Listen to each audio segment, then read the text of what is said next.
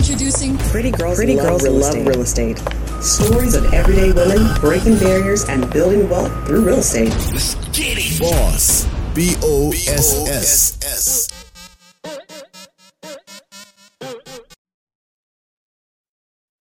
Hello. Thank you for tuning in to another episode of the Pretty Girls Love Real Estate podcast. I'm your host, Jessica Washington, and I got a super special guest in the building today, Dr. Gina Merritt. She is the founder of Northern Real Estate Urban Ventures, the founder of Project Community Capital, and she's basically like one of the GOATs in the real estate industry. So I'm really excited to have her on today. Dr. Gina, how are you? I am wonderful on this beautiful and sunny day. How are you doing?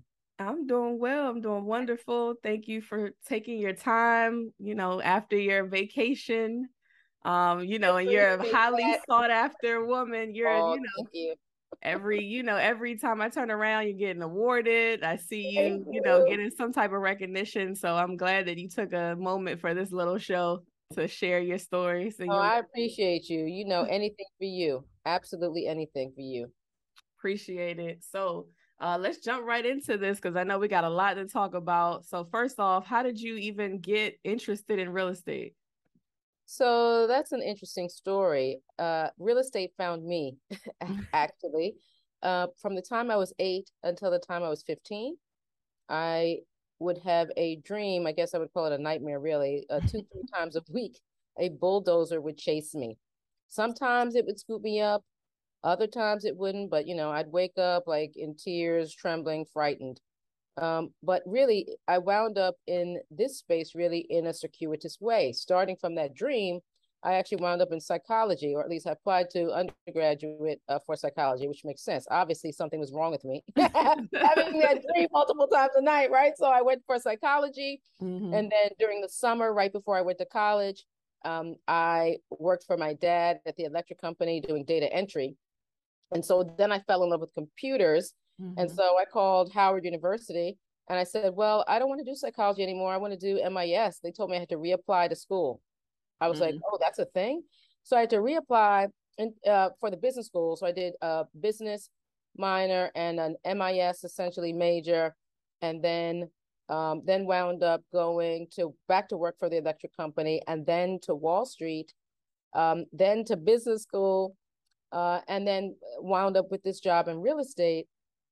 Really, because I knew I didn't want to work on Wall Street anymore, and I knew I didn't want to work in IT. Mm-hmm. And so I wound up with this job, and then honestly, I got to when I started work, I got to the job site. The first day of work, they said, go visit your site. I went to the job site, 12 acres of land, just dirt and a bulldozer. And that bulldozer. So I started crying and trembling for good this time. Like, oh, that's why you were chasing me my whole life, because this is what I was supposed to be doing. So that's really, really how I got into real estate. It was meant to be. Wow, you were basically having a premonition. Exactly. Yeah, it's freakish. When I tell people that story, it's hard to believe, but it is the absolute truth.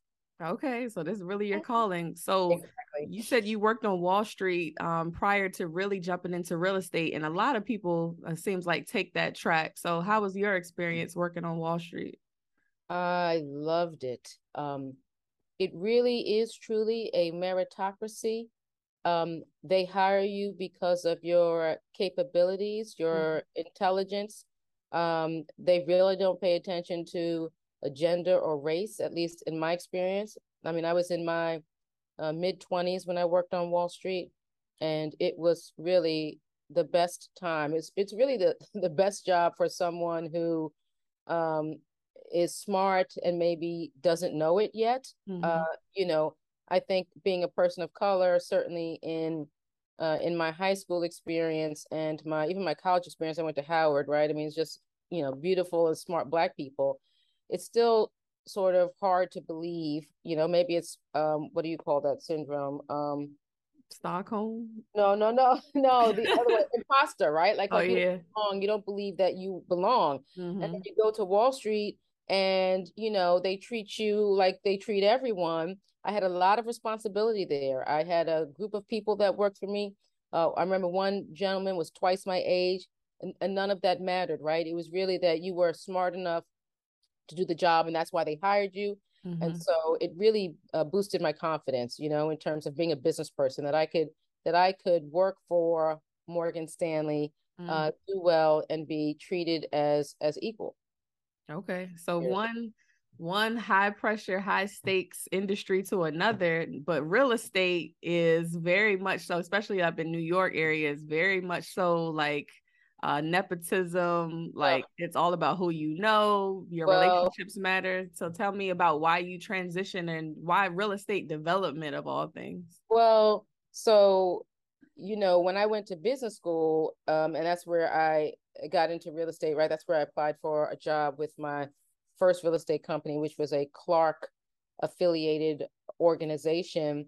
The truth is, I knew I didn't want to go back to New York just for those reasons, right? I mean, it's very expensive. I thought at some point I'm going to settle down and, have a family, and New York is really fast paced and expensive. It's probably not appropriate. I also thought about, although I love Wall Street, and I really love Wall Street now because they're investing in my projects. I graduated from business school. I just didn't feel like it was a match for me to work in for the rest of my days. I wanted something much more fulfilling.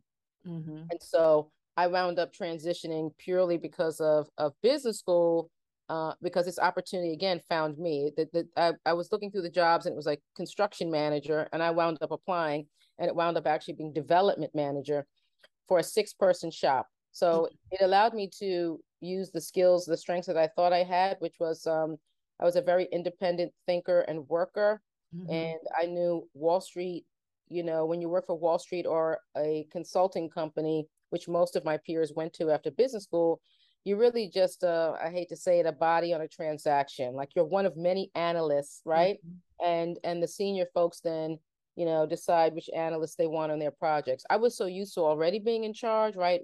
Working with a group of people who I was responsible for. Then actually the way I grew up, I was raising my siblings at 13 years old when my mother passed away. So I had this sort of innate hyper responsible personality and needed to be in charge of my own destiny. And real estate allows you to do that. I mean, you work on one project, it's like its own business, right? It has all of the sort of components of business school, like accounting, marketing, economics, operations, even organizational behavior, because of all the people you got to deal with and manage. And so to me, it was kind of a perfect fit. I could run a real estate project, which was like running my own business, and apply all of the things that I learned in business school. And so, that just happened to work exceptionally well.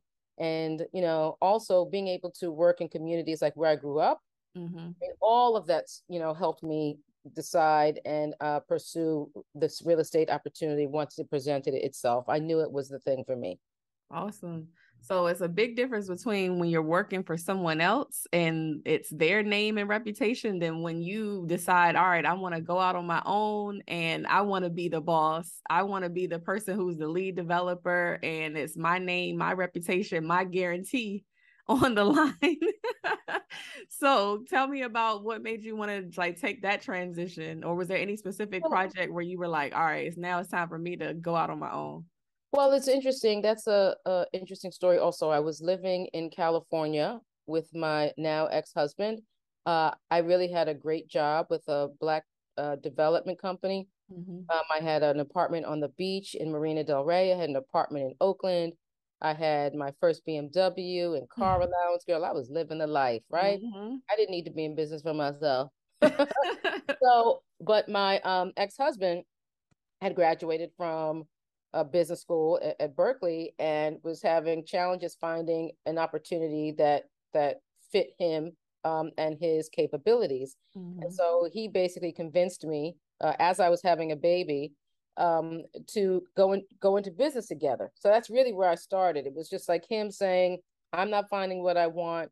Why don't we do this? And, like an idiot. I mean, obviously. Or supportive wife. Right, exactly. There you go. I did it, and it was very, very painful. We started in the space where we were helping local community organizations work on development projects, representing their interests against the big bad developers. You know, I had already been working for developers on the East Coast, a majority company, right? One of the Clark organizations, Clark Realty Capital, then going to the West Coast and working for a Black developer. You know, I had the experience, you know, the capability to do this work. And I just figured, why not bring these technical skills to community organizations? Because there was a lack of that technical expertise, you know, at a grassroots level. So we went and did that kind of work, you know, didn't really pay anything. You know, it was like we were struggling, you know, to keep our business afloat. And then a nonprofit on the East Coast asked us to participate or chase an RFP with them. And, you know, I had chased many RFPs, you know, on both sides as being the, you know, developer for the majority company and then just a consultant, just, you know, people asking me to jump in with them. And so, you know, you always say yes. At least in the early days, you always say yes. There's a difference now. Now I don't say yes anymore necessarily, depending who the partner is. But I said yes and we won. And I'm like, oh my gosh, what do I do now? Right? Now we actually got to do the project. And this project was in Annapolis. So I packed up my little baby and went to the East Coast. My ex stayed in California. Okay, that's why he's an ex. But I went to the East Coast and started working on this project on my own. Also very challenging, right? Because I'm working on this project and I'm taking care of a little baby. And so at some point I actually had to stop doing that work full time. I had to, because one year we missed the tax credits. We did not win that year that we applied. The first year, only projects under 30 units won. They, you know, they made the QAP in Maryland. They made it so that small projects would win because it was hard for them to be competitive. So we wound up getting credits the next year, but you know, but I didn't have any other income coming in, and it was hard to get consulting work. It was hard to do the business development because you know, as a single mom, I got to be home taking care of my kid and not in the street doing deals like the men are able to do. So I wound up having to go back to work. I worked for Striever Brothers for about 9 months. I worked for NDC actually for about 8 months. I did a lot of good work there. The first institutional equity deal for Striever Brothers. In fact, the equity investor wanted to put me in as a key man. I went to NDC and I did their first tax credit deal, the Georgia Avenue residences. I structured that deal. I won the financing through the DHCD RFP process, and I got both organizations lots of wins. And then while I was at NDC, there was an opportunity to help a nonprofit again in DC. They had 10 projects and they didn't have a high level of development expertise. So I wound up with that contract, and then I took off again and then never looked back. So I had to get 2 full-time jobs to take care of my child, which I absolutely do not regret because my child is a rock star. And so, you know, I wound up investing in her instead of investing in real estate projects, right? I wound up being a consultant for a long time. And then honestly, post George Floyd, people were looking for opportunities to create social impact and social justice for Black business owners. And so now lots of investors and lenders want to invest in my projects. And now that my daughter's graduated from college, I actually do have the opportunity to invest my own money and to take development risk, which, you know, before she graduated from college, I just wasn't willing to do. I wasn't willing to do. And then, you know, oddly enough, there were a couple of deals that would come across my desk and I would send them to lenders and investors and ask them to invest in it. And there were all kinds of reasons why I could not. They kept saying, oh, yes, we have capital for minority developers. And I would apply and I would get rejected. So, you know, I hate the word access to capital because it doesn't mean anything. It doesn't mean anything if they don't approve it, right? They don't secure it. So access to capital is just a, you know, the term doesn't mean anything in my book. So when I talk to people about capital, I'm like, you know, what are we going to do to help Black developers and business owners secure capital? Because that's what it's about. But now that people want to invest in me, you know, it's great because, you know, I have 22 years of experience. How many Black women have 22 years of experience on their own developing real estate And then even more so, affordable housing. There are very few Black female, developers, again, overall, but especially in affordable housing, right? Which is a very sort of technical field in terms of how you structure, transactions with public financing options. So, yeah, I mean, it took a long time to get to this place. And I'm not complaining because I invested in the right thing at the right time. And now is the time that I can, acquire projects and redevelop them and do those things for my own account. And right now I have about $300 million in my pipeline. Ooh. Well, yeah, like you said, now the floodgates are open. Like, it's not that many people that fit the criteria like you. You're Black, you're a woman, you got 22 years of experience, you got a track record of proven, deals. So now everybody's wants to give you money. I want the money. Thank you. I feel grateful. So that makes a good segue to the Wells Fargo program that you're in through Capital Impact Partners. So can you tell us a little bit about that? Yes, that's also an amazing program. The Wells Fargo program essentially invests in developers at an enterprise level. And so the funding that they provide us is not for a project, it's not for pre-development expenses, but it's really to help grow your organization. And so, you can use it for things like, hiring people, maybe hiring attorneys and accountants to help you structure your business in a way that is conducive to the properties you're developing, sort of a long-term goal of creating a wealth perhaps for you and your employees. So it's really meant to help you sustain and grow your organization from the organizational level versus a project-based level. But we have a cohort, a couple of people from DC, there are people from the West Coast, there are people from the Dallas area, all come together and have programming once a month to talk about issues that are relevant to us. And we usually have a speaker, an established developer comes and tells us about his or her business, speaks to the pain points of their organization, which is awesome. We get to ask questions of that developer. And then we get to work through issues amongst each other. We might have an issue with our project that we'd like to share with our group and talk through it. It's really an amazing experience, to be in a room with that many, 20 plus developers like yourself who have years of experience and that are on this growth trajectory. It's just amazing. And I'm so grateful for this opportunity. It has already seriously changed the trajectory of my company. That's awesome. Yeah, that's actually great because, real estate development is so hands-on. It's like you got to focus on the project. So you can't focus on scaling the business. That's or exactly putting resources to scale the business. So this is a great program for that. It really is. I mean, most of us are in a place where we need real support on the hiring side, right? Because that overhead, we don't have, the liquidity of our majority counterparts, right? So even in this time we're in right now, for example, with the interest rate moves, right? I mean, lots of projects are in trouble. The difference is the majority companies can wait a year or two and hold their projects, right? They can pay the interest rate on whatever financing they're using to carry that project. They make enough money across the board. They have enough balance sheet that they can continue to pay their overhead for themselves and their staff while the economy adjusts. People of color can't do that. Right. All the gains that we've made since George Floyd, all of that's going to evaporate if municipalities, I would say, foundations, don't come to the table and help us get our projects to the finish line. I'm suffering right now on one of my projects.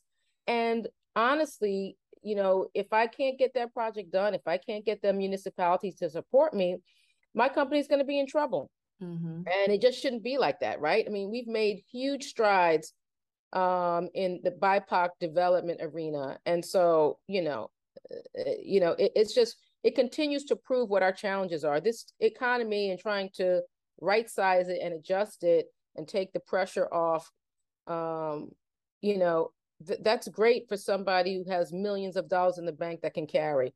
Right. All of the BIPOC developers out here who are this close to the finish line, somebody's got to help them to the finish line.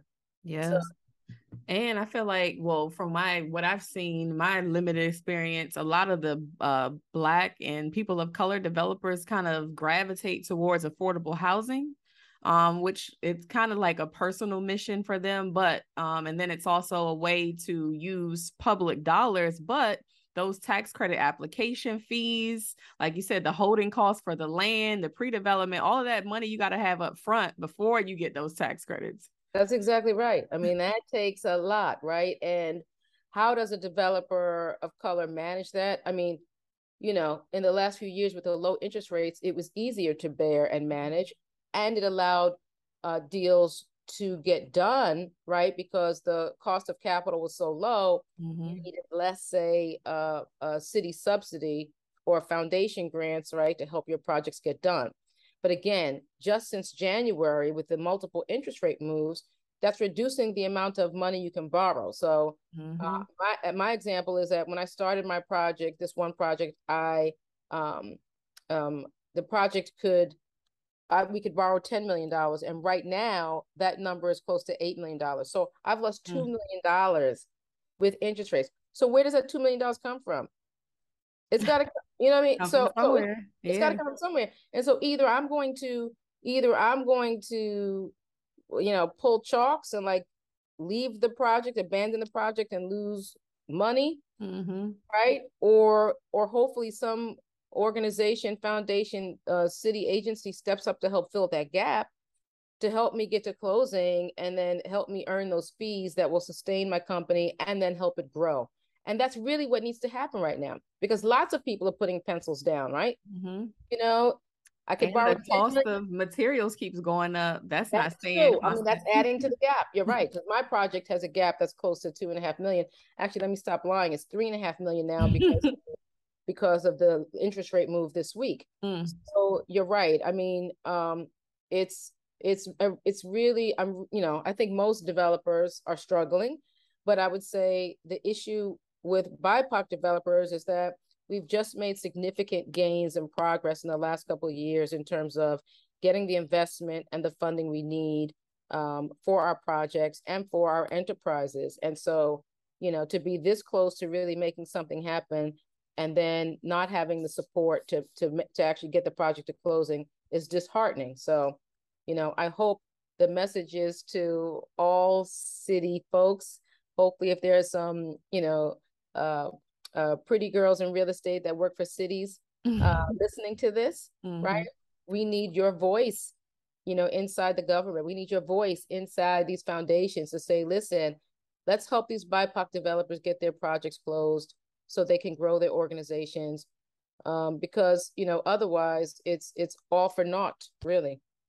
Well, that's where organizations like Amazon have kind of come in and been able to make such an impact so quickly, because like you said, these municipalities are so slow, and you can't necessarily blame them because, they're suffering too. Like they're still trying to recover from the pandemic, the decrease in tax revenue. Everybody's trying to cut back and trim the fat.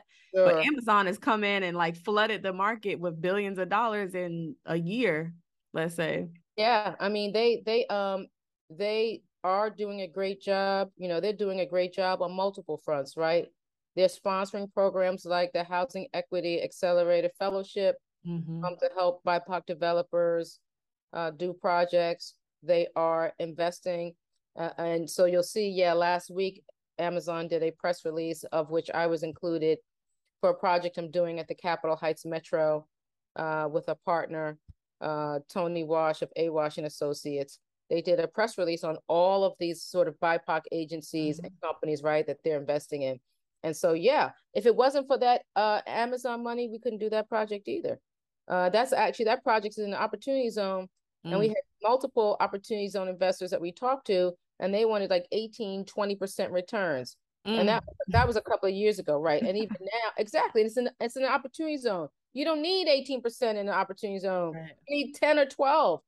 But, folks in real estate, that's what they do, right? If they're investing their money, they're maxing it out. Why put it in our project and get 12%, even though it's capital gains, when other people will do OZ deals, give them 20% plus the capital gains benefit? Anyway, our project couldn't afford it. And so if not for Amazon, we wouldn't be getting that project done either. And really, my partner, who's providing all the financial guarantees, and he's the one putting up all the pre-development capital, he would have been in a lot of trouble had it not been for Amazon helping us get this deal done. Absolutely. Okay. Well, there's a lot we can talk about as far as the lending space, but I want to shift to your organization, Project Community Capital, because not only just from the real estate development side, it affects the people on the ground, the people that are living in these communities, the people that are actually working like on the construction and all that for these projects. So you are very passionate about kind of helping, expand and increase their lives. So tell me about why you started that Project Community Capital. Yeah, so that I actually started kind of by accident also, right? Just like getting into the space. I've been working in development for a number of years, working with contractors and developers. I was my early years, obviously, as I noted, I wasn't doing my own deals, but I was building other people's projects. And I would see the general contractor hire people that last 2 to 3 days or 2 to 3 weeks. And it was frustrating to me because when I was doing my development planning work in the community, I'd meet people all the time that were completely capable of working, but unemployed. So I just kept saying there's a disconnect between the contractors, right, and the community. Mm-hmm. And I felt it was, my responsibility to do something about it. So on this project, the Nanny Helen, which I did with Tony Wash, I essentially created this platform. And that time it wasn't called anything, right? But it was what I had proposed to do is to get the Section 3 group at the DC Housing Authority to send me resumes in advance of closing so I could interview them and see who was ready to work, right? This was just my notion. If I could find the people in advance, then the contractors and the subcontractors would not be able to say they couldn't find anyone. I was going to make the job easy for them. Right, because they always try to say, oh, we wanted to hire minority contractors. We couldn't find them. Exactly. And so, right, contractors as well as people. They say both sides. They can't find the minority contractors and they can't find the people. So actually, in the Nanny Helen, we did both. We got the minority contractors connected to the GC, and we got the people connected to the subcontractors. And we spent a lot of time begging the housing authority to give us the resumes in advance, and they wouldn't do it. And one person in particular, right? One person can just kill your whole deal. You know that. So this person would not. And every meeting we'd ask again. And as we got closer to closing, senior leadership started to show up to these meetings. So then I would ask the next person in line, can we get the resumes? They would say no. The next person. And then finally there was a meeting where there was a senior enough person who heard this request and said, can you just why not? So once I got the resumes, and we screened 100 people, we only needed to hire 10 people. We wound up hiring 18 people and we lost one. So that first project, we had a 94% retention rate for section, and it's for between Section 3, which were really people that lived in Lincoln Heights, Richardson dwellings. We hired people also from Ward 7 and 8, and we hired a few returning citizens. And so it was a powerful statement about what's possible, right? So the next project I was able to do that was Beacon Center. We did the same practice. We actually developed software so that the subcontractors could log onto our software and find people who were ready to work, because the first time we did it, we just packaged up the resumes by division. The second time we did it through this software. And in that case, we got a 98% retention rate. We hired 43 people and we only lost one person. Also hired people from the community, hired people from Section 3. People say people that work in public housing are lazy. We proved that wrong, right? Right. So our model, we know our model works.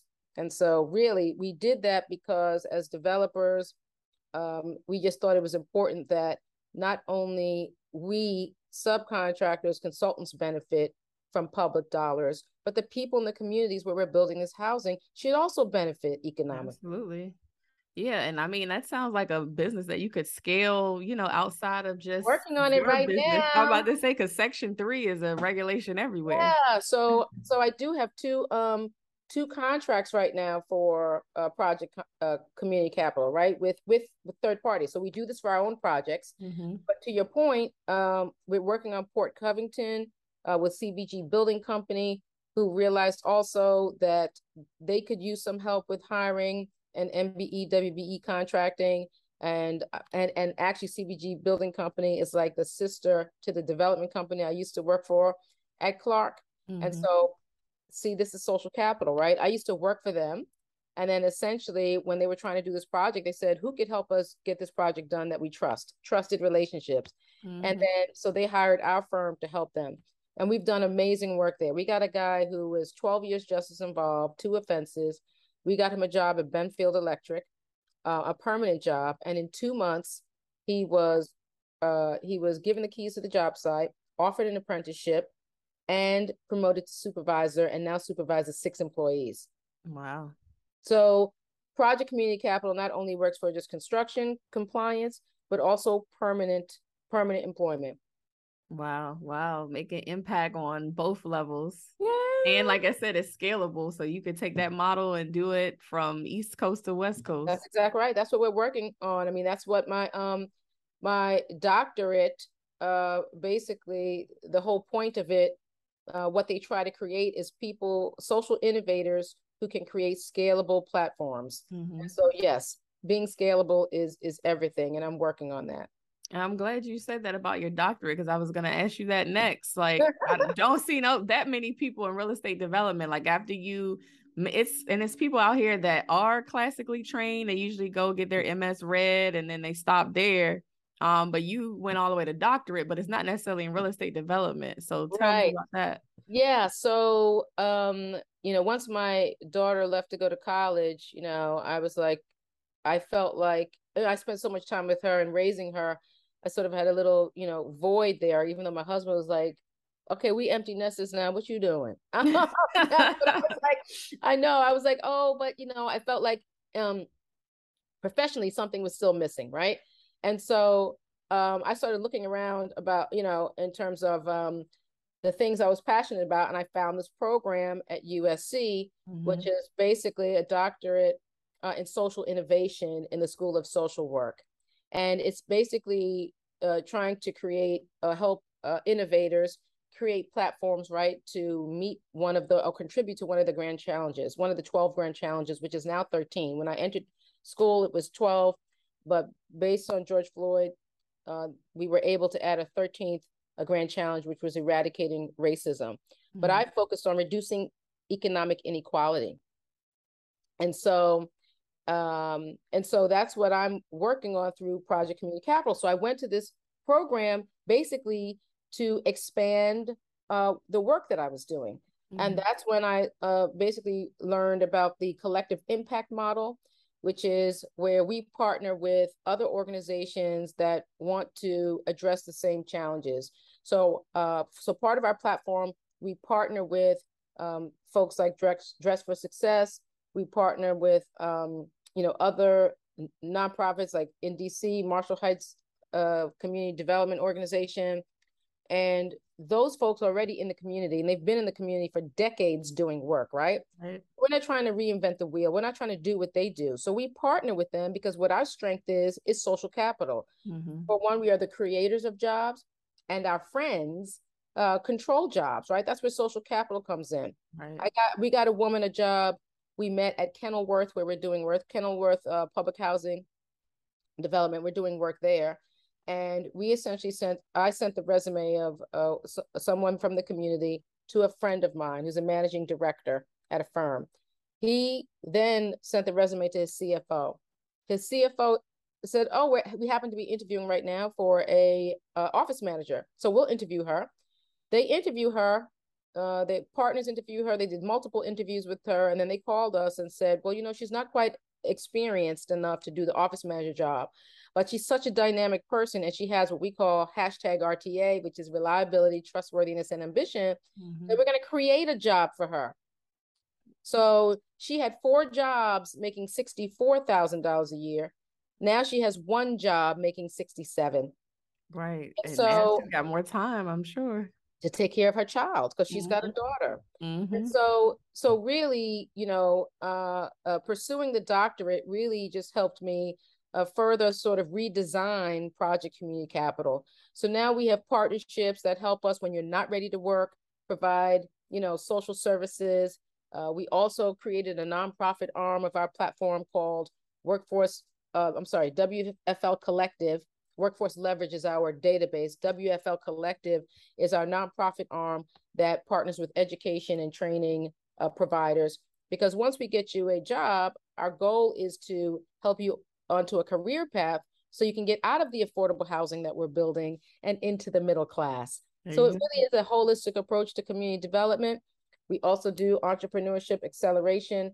And so we're about to start our boot camp in October, where folks come and we have a curriculum, an online platform we train folks out of, and at the end of the course, you will get $5,000 to $15,000 each for your business to help accelerate the growth. And we do that. It's called Heighten the Hustle. We do that. Basically, lots of Black folks have businesses and they do it out of their homes. Or they're a solopreneur. Exactly. So we're going to help them try to scale their businesses, right? Because, and a lot of people figured out how to make ends meet through COVID. We found so many people that created businesses out of their homes, right, through COVID. So we're going to help those folks basically accelerate the growth by leveraging our social capital relationships, connecting them to contracting opportunities because our friends buy their products, right? That's how that works. And help them give them the money to help buy, supplies, and hire staff to help them grow their businesses. So the point is that, yes, I went to this doctorate program in order to learn how to scale my platform, both through practice, because we're actually a practicing doctorate. So there are PhDs essentially that do research, right, and writing. Our doctoral program is really to create practitioners and to create, again, innovative platforms to impact, to create social impact. And so the whole intent was for me to be out here hustling, trying to help people from underserved and underestimated communities create economic empowerment. That's amazing. Because, we always talk about affordable housing, and it could kind of become this like perpetual cycle of you being in it from generation to generation because you're getting that assistance, but you're not ever working towards being out of that. And that's only going to be learned through economic opportunity. Yeah, because part of it is that people don't see them, right? I'm saying there are so many people that are underestimated, like this woman that we just got this job, right? She had 4 jobs. She was underestimated. Yeah. Now we connected her with a company who actually sees her value. And in fact, this is what's so profound, that they had been, the previous person that was helping them do certain activities that they had to pay for. So there were sort of things in the office that they would send out to purchase, right? Like office supplies and materials and things. The former person used to do Instacart all the time to buy these things, right? Which got to be excessively expensive. But the person that we got hired, she finds all kinds of ways to keep the cost down. So she doesn't use Instacart anymore. She finds other ways to get the same product, but for a lower price. And what that demonstrates is being a single mom. Yeah, she's got a mentality of saving money. We got to be efficient. Right. And she's bringing that to this company. And they're like, yes, you're saving us money. But that's where diversity is so important. And that's why hiring people who are underestimated, it's important. They can become truly the most valuable employee you have. Exactly. And oftentimes, some of these people are, in constant survival mode. So it's like they're constantly kind of got their head down, just doing what they need to do. Sometimes they need somebody to put their resume or put, an opportunity in front of them for them to even notice that they can have something else. So that's exactly right. Yeah, it's about not knowing. And that's, again, where social capital comes. There's a theory of the strength of weak ties. And so what it suggests is that, people who aren't in your same social circle know about far more opportunities, right? Because you're usually hanging out with the same people. And if you're from an underserved community, the people that you're hanging out also don't have access to these kinds of opportunities. Right. So that's what we do. We go into neighborhoods that otherwise would not have access to these opportunities and bring them. and so they can learn about the possibilities. To your point, lots of folks are just grinding, looking for jobs. We working with people in Maryland, some young men in Maryland.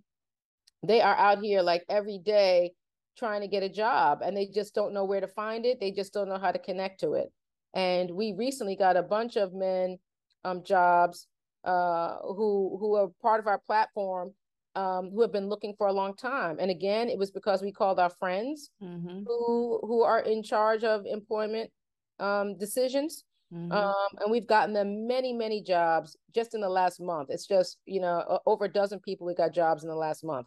So the reality is especially for those of you who are listening, if you have access to employers, high-level people and organizations that are responsible for employment, please DM me on LinkedIn, because we're always looking for new relationships to help place people into employment. It's a way to give back. A phone call to one of your colleagues who is a senior vice president at a bank can change the trajectory of someone's life. Yep. And then for that person that's hiring, it makes you look good. You can, Exactly. check more diversity and inclusion. Exactly. That's the truth. That's the truth. That is the truth.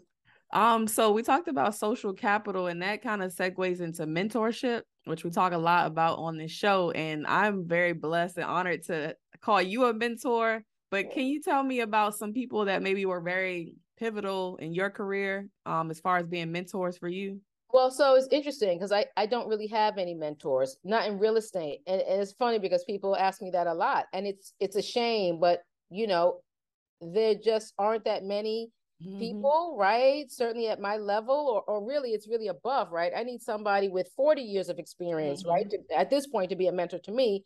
But when I was coming up, I didn't have access to those, somebody who might have had 15 years of real estate experience that was certainly a BIPOC person. I do have one woman who actually was a client who has now become friends with her, like more like family. She ran a global pension fund. And so she's a beast and she worked for NASA on contract. So she's highly intelligent. So I usually call her to pick her brain on business issues, general business issues, because she's not really a real estate person, but she does know accounting and finance from her experience. But then I will say, in terms of mentors, I've had a handful of people make a huge impact on my life. One was a man named Doug Sandor, who worked who was my boss's boss, essentially, at my first real estate job. And I had a site, that first site that I showed up where the bulldozer was. We had some significant engineering problems, civil design problems. The site had a lot of pooling of water. And this is my first job in real estate. But, when I went to the job site and there was just pools of water everywhere, I knew something was wrong. Even though I hadn't built it before, I was like, this ain't right. Right. So then I basically tried to back charge the engineer lots of money. And for months and months and months, I wouldn't pay their existing bill, which was not insignificant. And then the partner of the engineering firm called my boss's boss, Doug Sandor, and said, she really needs to pay this bill, right? It's been months and she won't pay. My boss's boss says, sorry, I can't help you. That's Gina's project. So I gave you that autonomy and didn't. What? I mean, right? Because this is a white man and I'm just in the game. And right, I'm a project manager. And he said, no, I'm not, and that's huge because it's white man to white man. They're basically the owners of each of their companies. Right. And so his expectation was, he could use his social capital to undo me. But my boss basically said, no, she knows what she's doing. And so once he gave me that sort of, once he gave me that credibility, because that's what it was, right? He's like, now I feel like I'm a superstar. Like now I'm untouchable. That really did do a lot for my career. Right. I honestly became a different person in real estate because of him. Because he gave me the confidence to say, I'm not stupid. I know what I'm doing. this is appropriate behavior, and I am in charge of my own projects and my own destiny. Oh my God, he believed in me, right? He believed in me in a way that I had never seen a white person believe in me. So it takes allyship.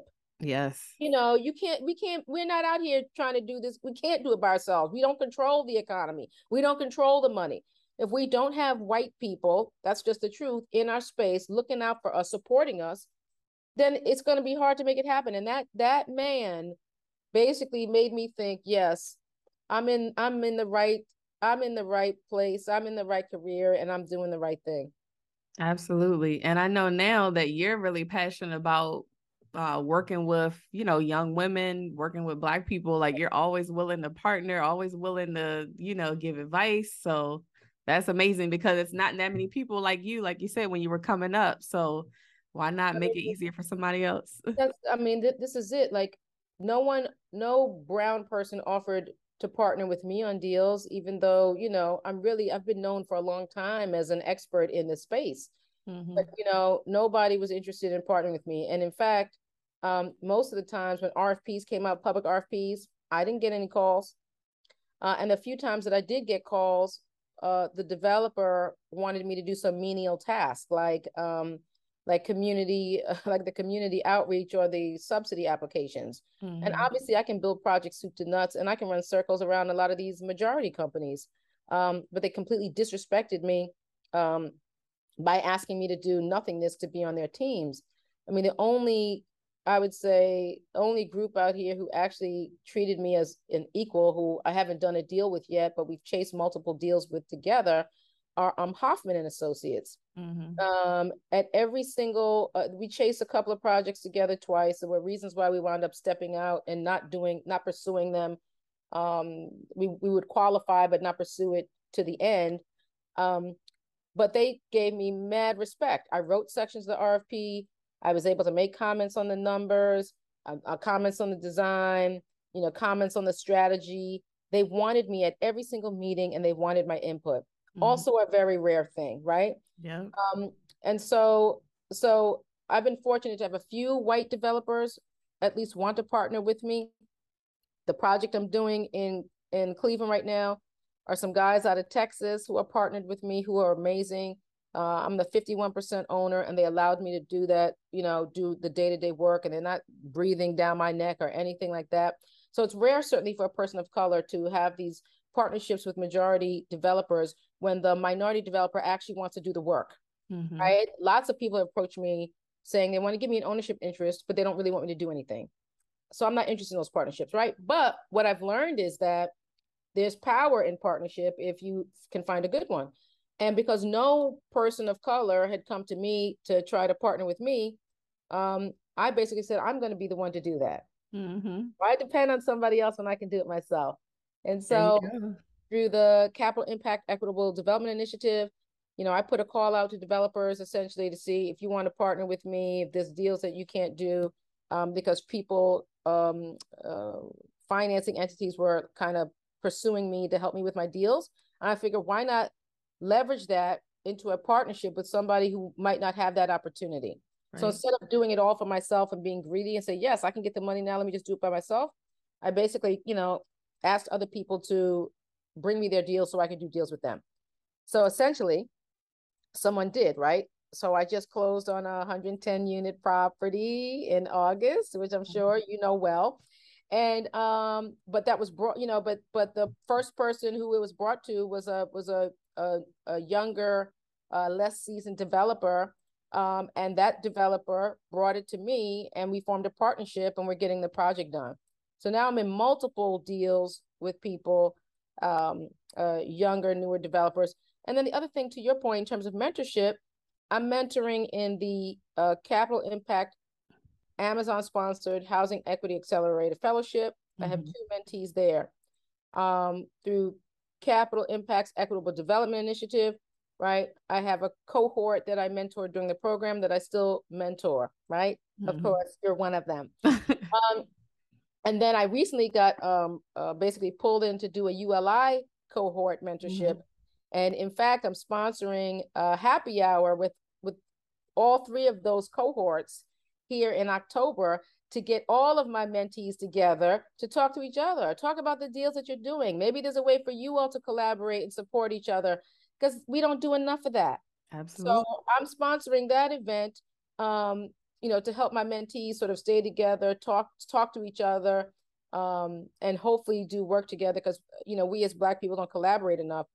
But the other thing that happens all the time, in fact, I was out last night with a couple who were interested in learning my story and getting into development. People DM me all the time at LinkedIn and say, oh, I'm seeing all this stuff about you as a developer. I'd love, a couple of minutes of your time to talk about, my interest in development or a project I'm working on. So yes, I spend a lot of time on Zoom calls with newer, younger developers, trying to tell them about how the game works and looking at their projects. I've analyzed other people's models to tell them, where the flaws are, what they need to do to make the deals work. I've done a lot of that. I think it's important. I think, I'm hopeful, as I'm growing my company and becoming more successful, it really is my goal to stay accessible because I did not have the same opportunity. And, there are so, there are 4 to 5 times as many Black real estate executives, male rather, than there are female. So women are definitely my priority, because it is so hard for us to be treated equally. I've just had so many challenges, even on recent deals, where people challenge every day my experience and my knowledge, right? My expertise. And so, we really struggle as Black women, in this space. Well, look, I'm so glad that you're, who you are. I'm so glad that you're getting your flowers now. After all these years of hard work, like now everybody knows who Dr. Gina Merritt is, and it's only onward and upward from here. Yeah, like, it's like now I'm finally, opened up all the opportunities. Now I can really do some damage. No, that's the truth. That's how I feel. It's like I do pinch myself quite a bit these days. I'm like, this is really happening. Like, people want to do business with me. People are willing to lend me real money to do projects. People have my back.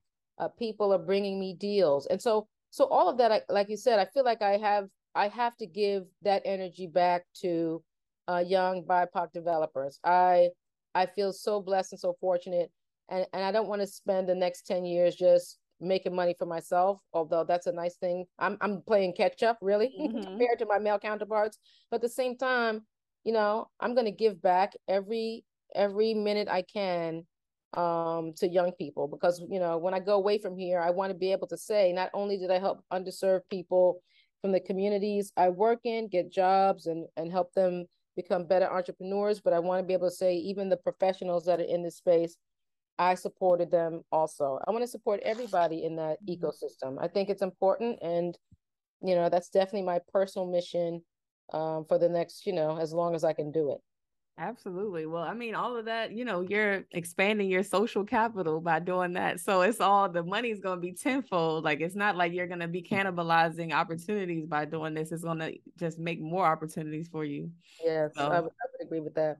Well, yeah, we could talk for like 2 hours all about what's going on with you, but I want to wrap this up so it's not too long. I want to move on to the last segment, which is the Fabulous Four.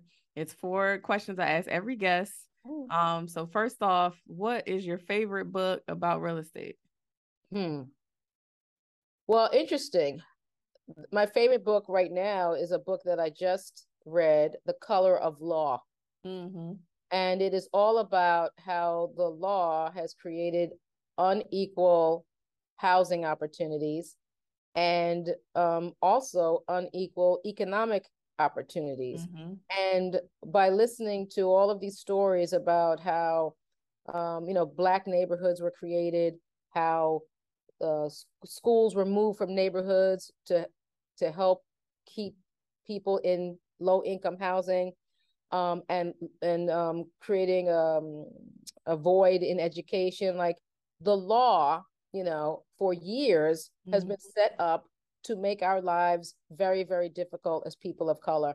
And so once I read that, which was just recently, like a month ago, it's made me double down on my mission. I mean, I listened to those stories because I knew about FHA and the lack of financing for Black neighborhoods, right? They wouldn't finance neighborhoods that included Black people or gave Black people housing opportunities. Like, I knew about all that. But this story goes into such depth in a granular level about how the government has created this society and all of the sort of problems that people of color have in housing and employment. Yep. And it made me so friggin' angry. But I'm so happy I listened to it. And I think every real estate developer, anybody in real estate should listen to this. If you can listen to it, rather, like Audible, certainly a way to, we're always in the car. So it makes it easy to read because, it is a challenging material. Listen to this book on Audible, The Color of Law. Yeah. It will really change. I mean, it's changed my life. I am working much harder. I was already working hard, but I'm working much harder for Black people now. Yeah, we got a long way to catch up still. We're making a lot of progress, but it's like we're still so far behind. So absolutely. All right. So the second question is, what advice would you give to your younger self when you were just getting started out with your career? I would say don't let others spoil your joy. Really, because I would say for most of my life, not having a mom when I was 13 years old, I really struggled to sort of find my happiness. And what made me happy really was education. I was luckily, intelligent enough to do very well in high school and be in advanced placement classes. I did well in college in the business school. But people were, I don't know, maybe envious of that. And that harmed me a bit, right? It always sort of challenged my self-confidence, right? The fact that, I would get some of this, you're not Black enough thing, because I was, because I always smart. did well, right, exactly, because I always did well in school. And so, maybe I could have been further ahead in my career. Maybe I would have made some different choices, although obviously I wasn't supposed to. But that, I think, confidence is so important to young people to keep them on track, right? And I think there were many forks in the road, and those forks were put there by people who had their own challenges and weren't happy with their own lives. So that's it. I would be like, don't let others spoil your joy. You have to embrace who you are and all of that and believe in it, even when it's hard to do. Yeah, and I think like I guess the continuation of that, once you actually make it, you become successful, especially with Black people, we have survivor's remorse. Like we feel guilty that we're doing well. And it's like, oh, we gotta, give back. We gotta look out for everybody else who we left behind.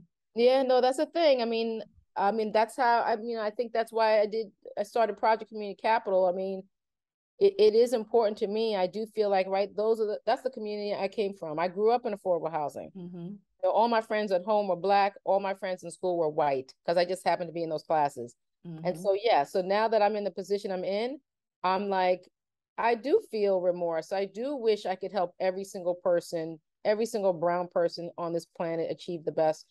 And, I'm working on impacting as many people's lives as I can. But yes, I think that's a thing about Black people, but I wouldn't want to take that away because we have to help ourselves, right? We didn't create this society. It's not our fault that, there's high unemployment in our neighborhoods. This system was created. And so it takes all of us to contribute to help people up and out. Absolutely. Absolutely. All right. So third question is, what topic in real estate do you personally want to learn more about? That's a good question. I would say raising a fund and having my own fund, because specifically in affordable housing, you don't necessarily need it, right? Because you need pre-development capital and then you get tax credit equity. But I'm looking more and more at NOAAs, right? Naturally occurring affordable housing projects, And those projects need equity, right? But those need equity that, can't get 18 and 20%, right? Get 10 and 12%.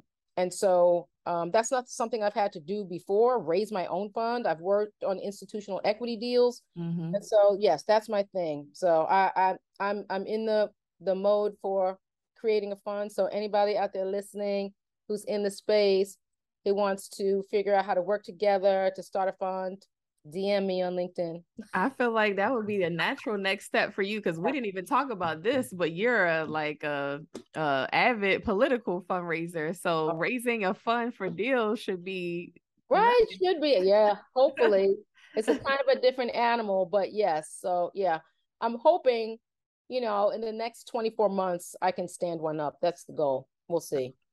All right, cool. So last one is to give a shout out to another woman in real estate. Give a shout out to another woman in real estate. I would say Sheila Johnson. All right. The founder Salamander. Yes. And the one that just bought, I guess, Salamander DC, right? She bought the old Mandarin Hotel. Mm-hmm. That lady is amazing. Like what she had to deal with, like when building her hotel out in Virginia, right? And how people tried to block her and stop her from building that. And now it's the largest employer in the town where her hotel is, right? She has created economic opportunity, not only for Black folks, but for white folks. Yeah. And she has such humility. So she's an amazing person. And I actually did get to meet her once in person. But yeah, I would love to host her for a fireside chat around real estate as part of one of these many conferences out here.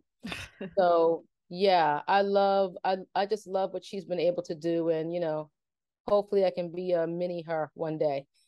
Well, you just spoke it into existence. I feel like it's going to happen now, like in a couple months. That would be nice. I hope so.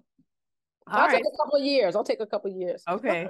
We'll give it a couple of years, but I feel like it's going to happen now. You're already on the conference circuit and you're getting an award every month. Every time I look up, there's something happening with you. Yes. I've definitely been blessed, in the last couple of years. So hopefully I can stay on this path. Awesome. So how can people get in touch with you?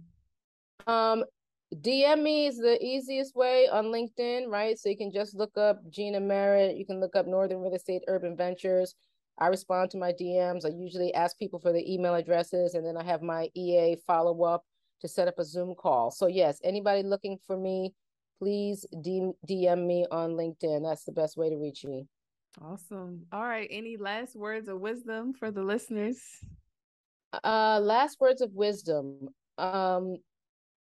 When you take a vacation,